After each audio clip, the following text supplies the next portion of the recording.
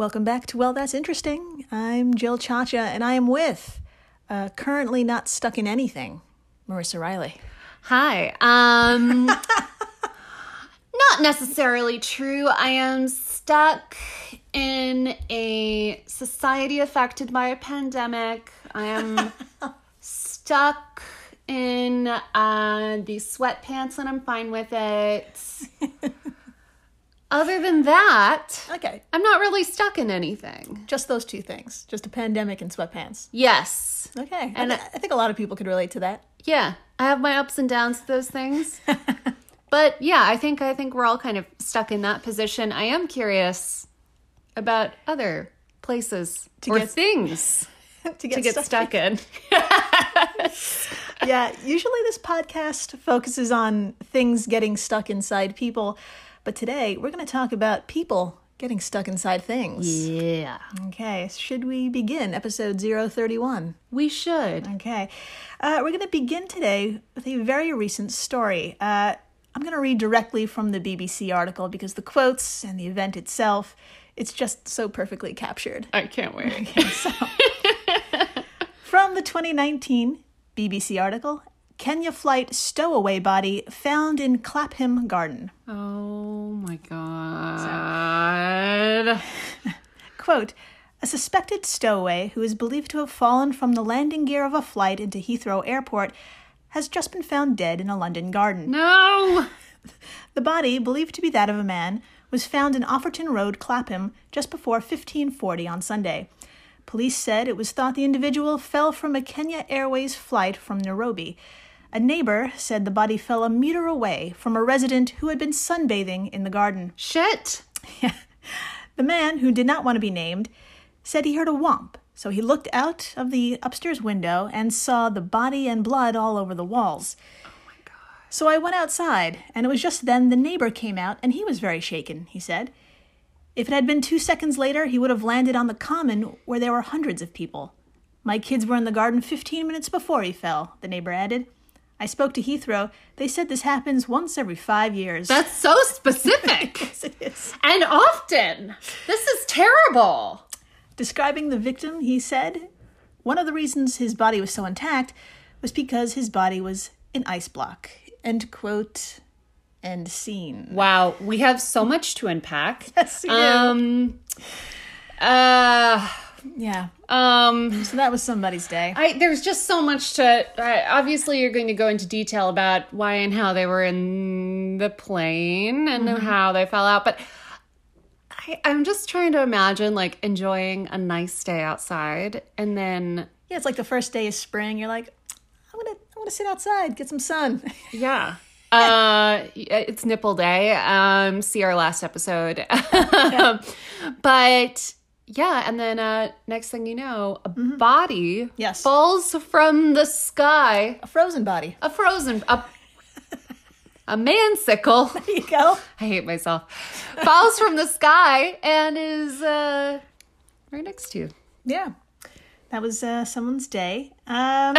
So, episode 031, oh, the things you can get stuck in. So we're going to start today with what if you find yourself, for whatever reason, as a stowaway inside the wheel well of an airplane? What would happen to you, and can you survive at all? I think no.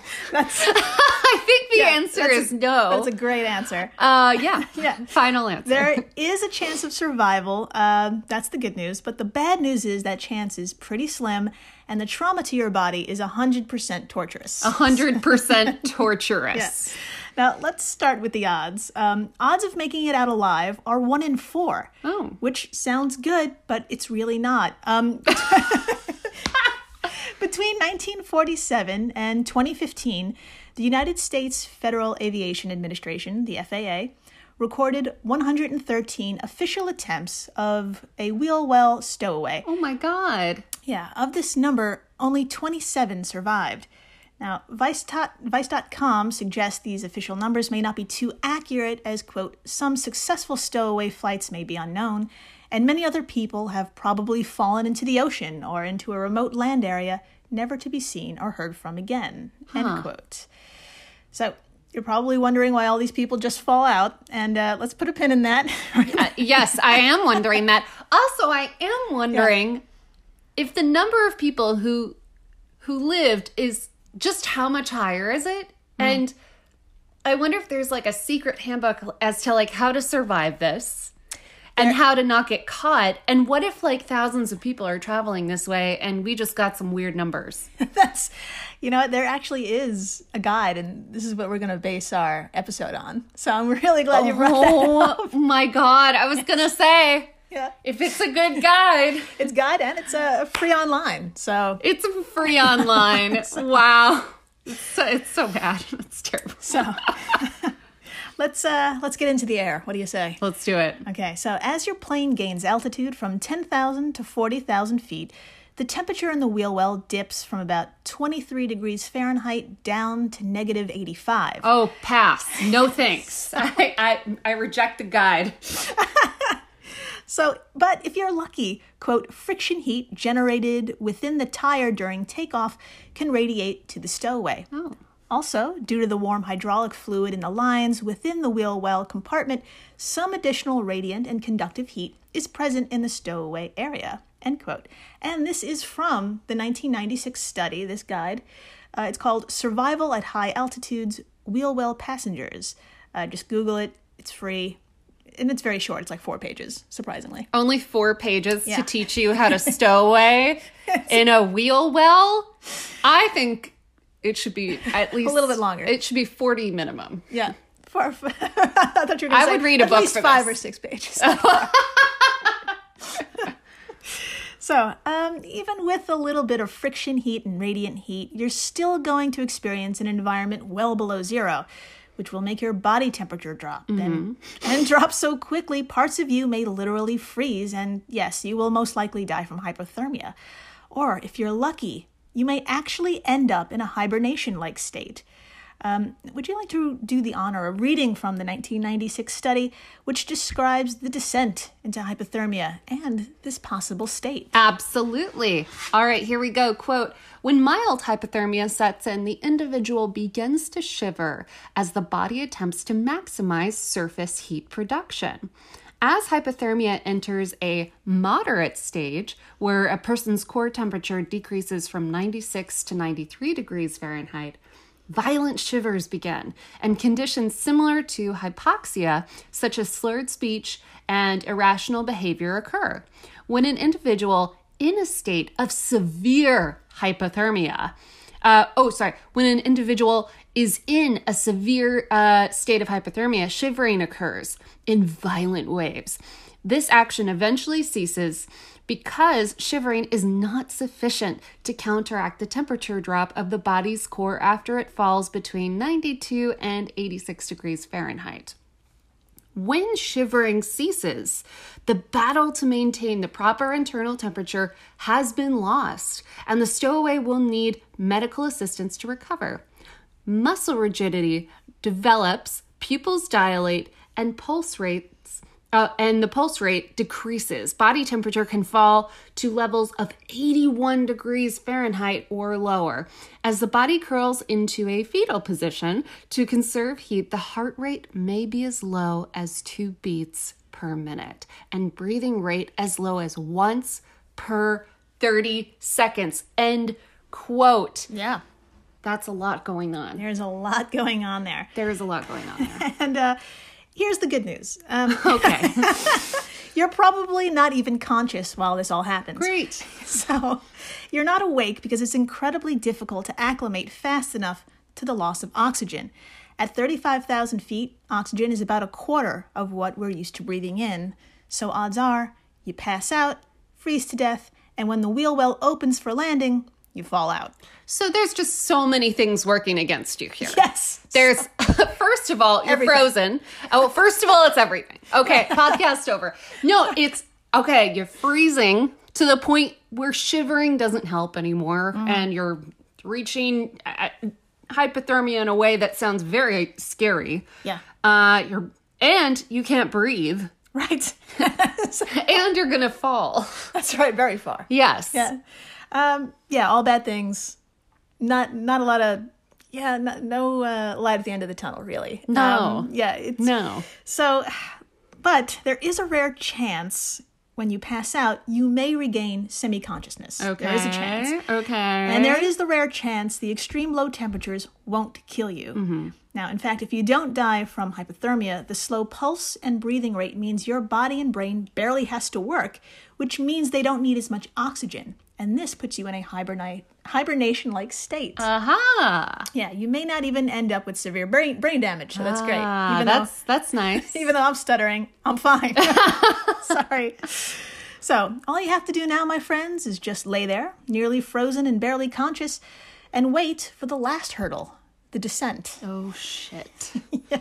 Oh, shit. So, if you thought going up was hard, in an unpressurized wheel well, coming down is a whole other can of hurt. No. So, a quick descent in altitude means a quick change in pressure, and you may face decompression sickness. Well, that sounds horrible.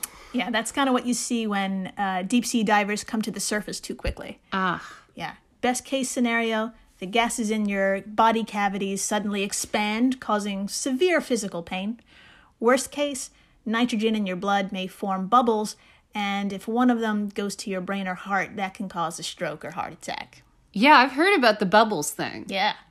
From movies. That the movies are true. I don't know if you've seen a movie, but I have, and it's bad. They're in there. And yes. Those bubbles are in there. No, this is horrifying.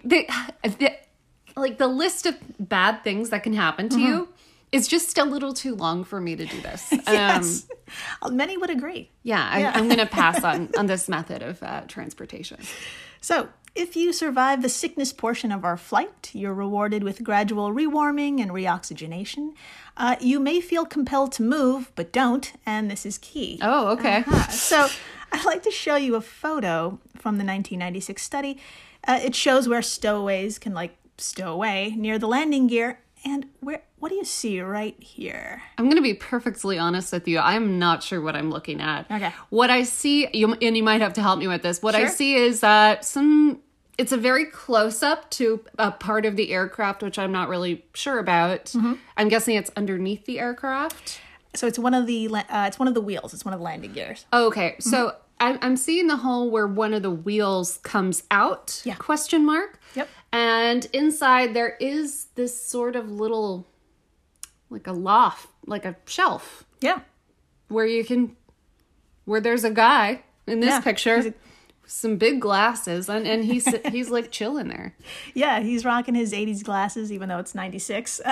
Dude, get with it. Yeah, so there is a little shelf-like space where a small person could fit once out of the way away from the wheel, and we'll put this photo on our Instagram. Yes. At Well, That's Interesting Pod. So you could also struggle to understand why someone would do this. Yeah, definitely don't look at it if you are claustrophobic. Oh, yeah. I'm not very claustrophobic, but am I feeling it? Yes. Yes. So as the plane descends and approaches for landing, the last thing you want to do is roll onto the wheel for obvious reasons. Yeah.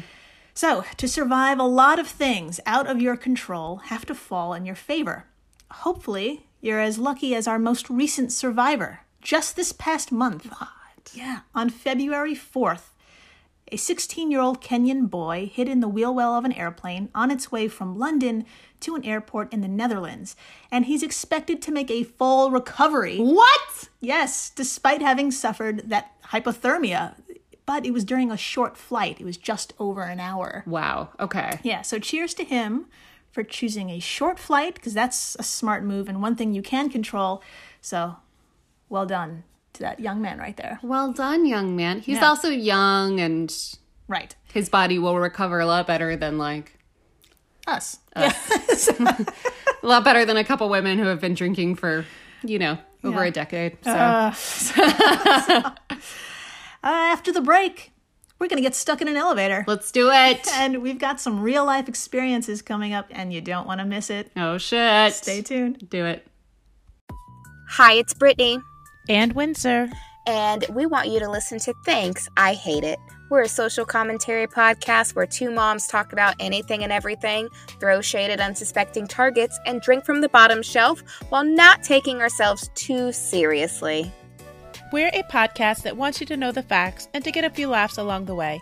So if you think love is love, Black Lives Matter, and that Rachel was the most annoying character on Glee, then hit the subscribe button to have chaos and foolishness dropped into your feed every Tuesday. Thanks I Hate It is not a cure for seasonal depression, financial woes, or erectile dysfunction. If you hear podcasts that last over 4 hours, please consult Thanks I Hate It, because we hate it too. And we're back. We are so back. We're so back, and we're relatively safe. We're pretty safe. We're safe right here. Compared to anyone who's flying in a wheel well. That's right. We're so safe and warm. Oh, yeah. And we're going to take a little trip back in time all the way to October 1999. Oh. Now, we're at the McGraw-Hill Building in New York City, a building located in Midtown Manhattan. And if you're not familiar, the McGraw-Hill Building is home to many publishing businesses. Yes. Okay. And at the time, Nicholas White was working as a production manager at Business Week, a newsstand magazine, and as such, facing some strict deadlines. He was working late that Friday, October 15th, when he decided to reward himself with a cigarette break around 11 p.m. Hell yeah. So after his last drag, he got into the express elevator that would take him to his offices on the 43rd floor. Now, from here, I'm going to read from our source, the 1999 New York Times article. It's called "The Big City Aftermath of 40 Hours in an Elevator." No! No! Quote, "The elevator stopped between the 13th and 14th floors, apparently because of a dip in power that lasted a fraction of a second. Ordinarily, an elevator starts back up when the power comes back on, but Mr. White's elevator just sat there. No. He pushed the alarm button, which rang a bell on the elevator that was apparently not heard by anyone. Oh, man. Perhaps because the express shaft is sealed all the way from the ground to the first stop on the 39th floor. Oh, they used to do this at an old building I had, where you would just, certain elevators would just skip. Yep. Yep. Yeah, there you go. The button was also supposed to activate an intercom being monitored by workers at Rockefeller Center, but the workers didn't notice it. Of course they didn't. End quote. Mr. White's 40-hour ordeal was recorded on a surveillance camera, but once again, no one was watching because simply no one was there. By now, it was the weekend. No. Yeah. Just 3 years prior, the McGraw-Hill Building ended its contract with the Otis Elevator Company, who maintained electronic devices in the elevator that, quote, instantly sends a signal by a dedicated phone line to dispatchers working 24 hours a day in Connecticut. They can immediately talk to the person in the elevator and send out a mechanic even if no one in the building realizes there's a problem. Oh, my God. End quote.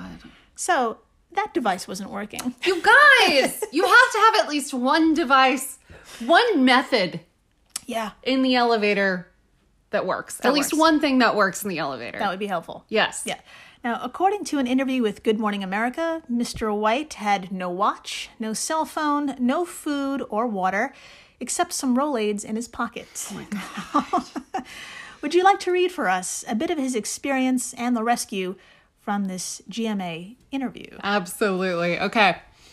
Quote, cold yet sweating, White laid on the floor trying to stay calm.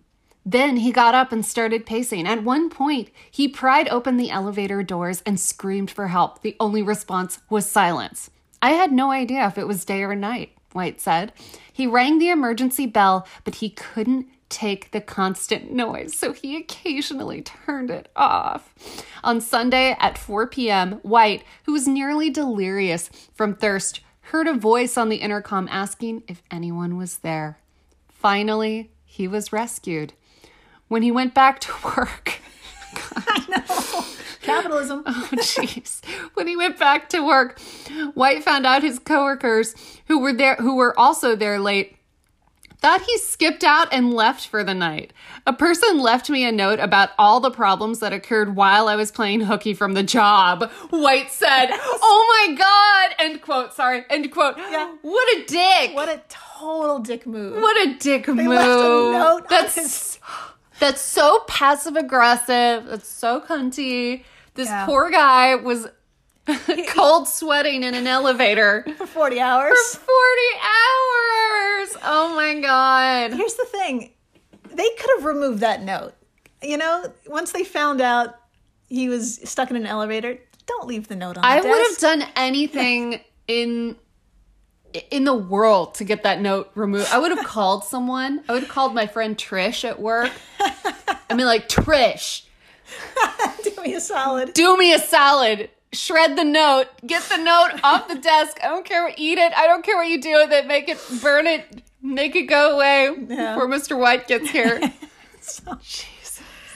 All right. Well, let's talk about getting stuck in elevators. Let's do it. Well, elevators have a pretty good ventilation system, so you don't have to worry about oxygen levels at all. Right. Your number one problem is dehydration. Mr. White lost about 2 cups of water each day just from sitting around, breathing, and sweating. Now, he made the right move of not drinking his own pee. Rather, he cracked open the elevator doors and peed over the side, mostly to try and get someone's attention. Amazing. If you're tempted to drink piss, try to remember there's enough potassium in it to send your kidneys into overdrive and into kidney failure. Got it. There's also some sodium in there too, which could speed up that whole dehydration thing. Yes. Now, how long you can survive without water really depends on your situation and your environment. Some sources said 5 or 6 days. A study in the Archiv für Kriminologie, very Austrian, Very Austrian. stated somewhere between 8 and 21 days, depending on energy output. Landing somewhere in the middle, though, lies another source, And Then You're Dead, which is a great book. It states, quote, as you lose more and more water through sweating, peeing, and exhalation, your blood becomes thicker and thicker, oozing through your veins until your heart can no longer pump. Meanwhile, your kidneys are being poisoned from the blood that's too concentrated. Conclusion, if you get stuck in an elevator, you have about 2 weeks before you die of kidney failure. Wow. It's so interesting that that's going to get you first. It may. It really depends, again, on how your cards fall. Yeah. But that does give you a lot of time to be found, hopefully. Yeah. So, I'm going to be honest. I did not know how to end this pretty grim episode. So I decided to Google stupid places people got stuck inside of, and the internet doesn't disappoint. So Yay. let's end on a happy note. Let's do it. Okay, so Australia police free naked man stuck inside washing machine. I love this. That's right. Let's return to the BBC for this piece of delightful news, which took place in 2014. Oh, such a simple time. So, quote, police in Australia have rescued a naked man who got stuck inside a washing machine while playing a game of hide and seek. What? Question mark? What? The man reportedly hid inside the top loading machine so he could surprise his partner. Oh my God. But he became stuck, and it took 20 minutes for rescuers to dislodge him using olive oil as a lubricant. Oh my God. Hold on, it gets better. Firefighters, paramedics, and search and rescue squad were also called to help with the situation. Sergeant Michel de Arago, I think, said, quote, it was just a game gone wrong, and it would be fair to say the gentleman was very embarrassed. Yeah. End quote. Should we hear from him? What do you say? We read from the ABC News interview with the man in question. I would love nothing more. Oh my God. Here we go. Okay, quote. I really just wanted another beer, he told radio station Star FM when asked what he went through or what went through his mind when he realized he was stuck. I thought, oh, I can easily fit in there because it's quite a large washing machine. But yeah, the way that I sat with the legs crossed, I just couldn't move them to get back out. He said, it was a bit like birthing. I was quite disappointed they used my good olive oil. End quote. Oh my God. It's a little bit like a birthing. A little bit like a birthing. I don't know why I feel like this exact situation could and maybe will happen to me someday. Well, I'll make sure there's plenty of beer around for you. Thanks. The only thing that doesn't add up in my case is there are no washing machines in our building. So we'll have to go to a place. So we would have to go to a Yeah, place. so there'll be an extra layer of of effort. yes. The man's name was Lawrence, and he's just fine, except his friends will probably never live this down. Nope. That's right. The end. The end. end. I The end of episode 031. Thanks to everyone for listening, rating, subscribing, just being awesome. You guys are the best. And please, stay interesting. Please do.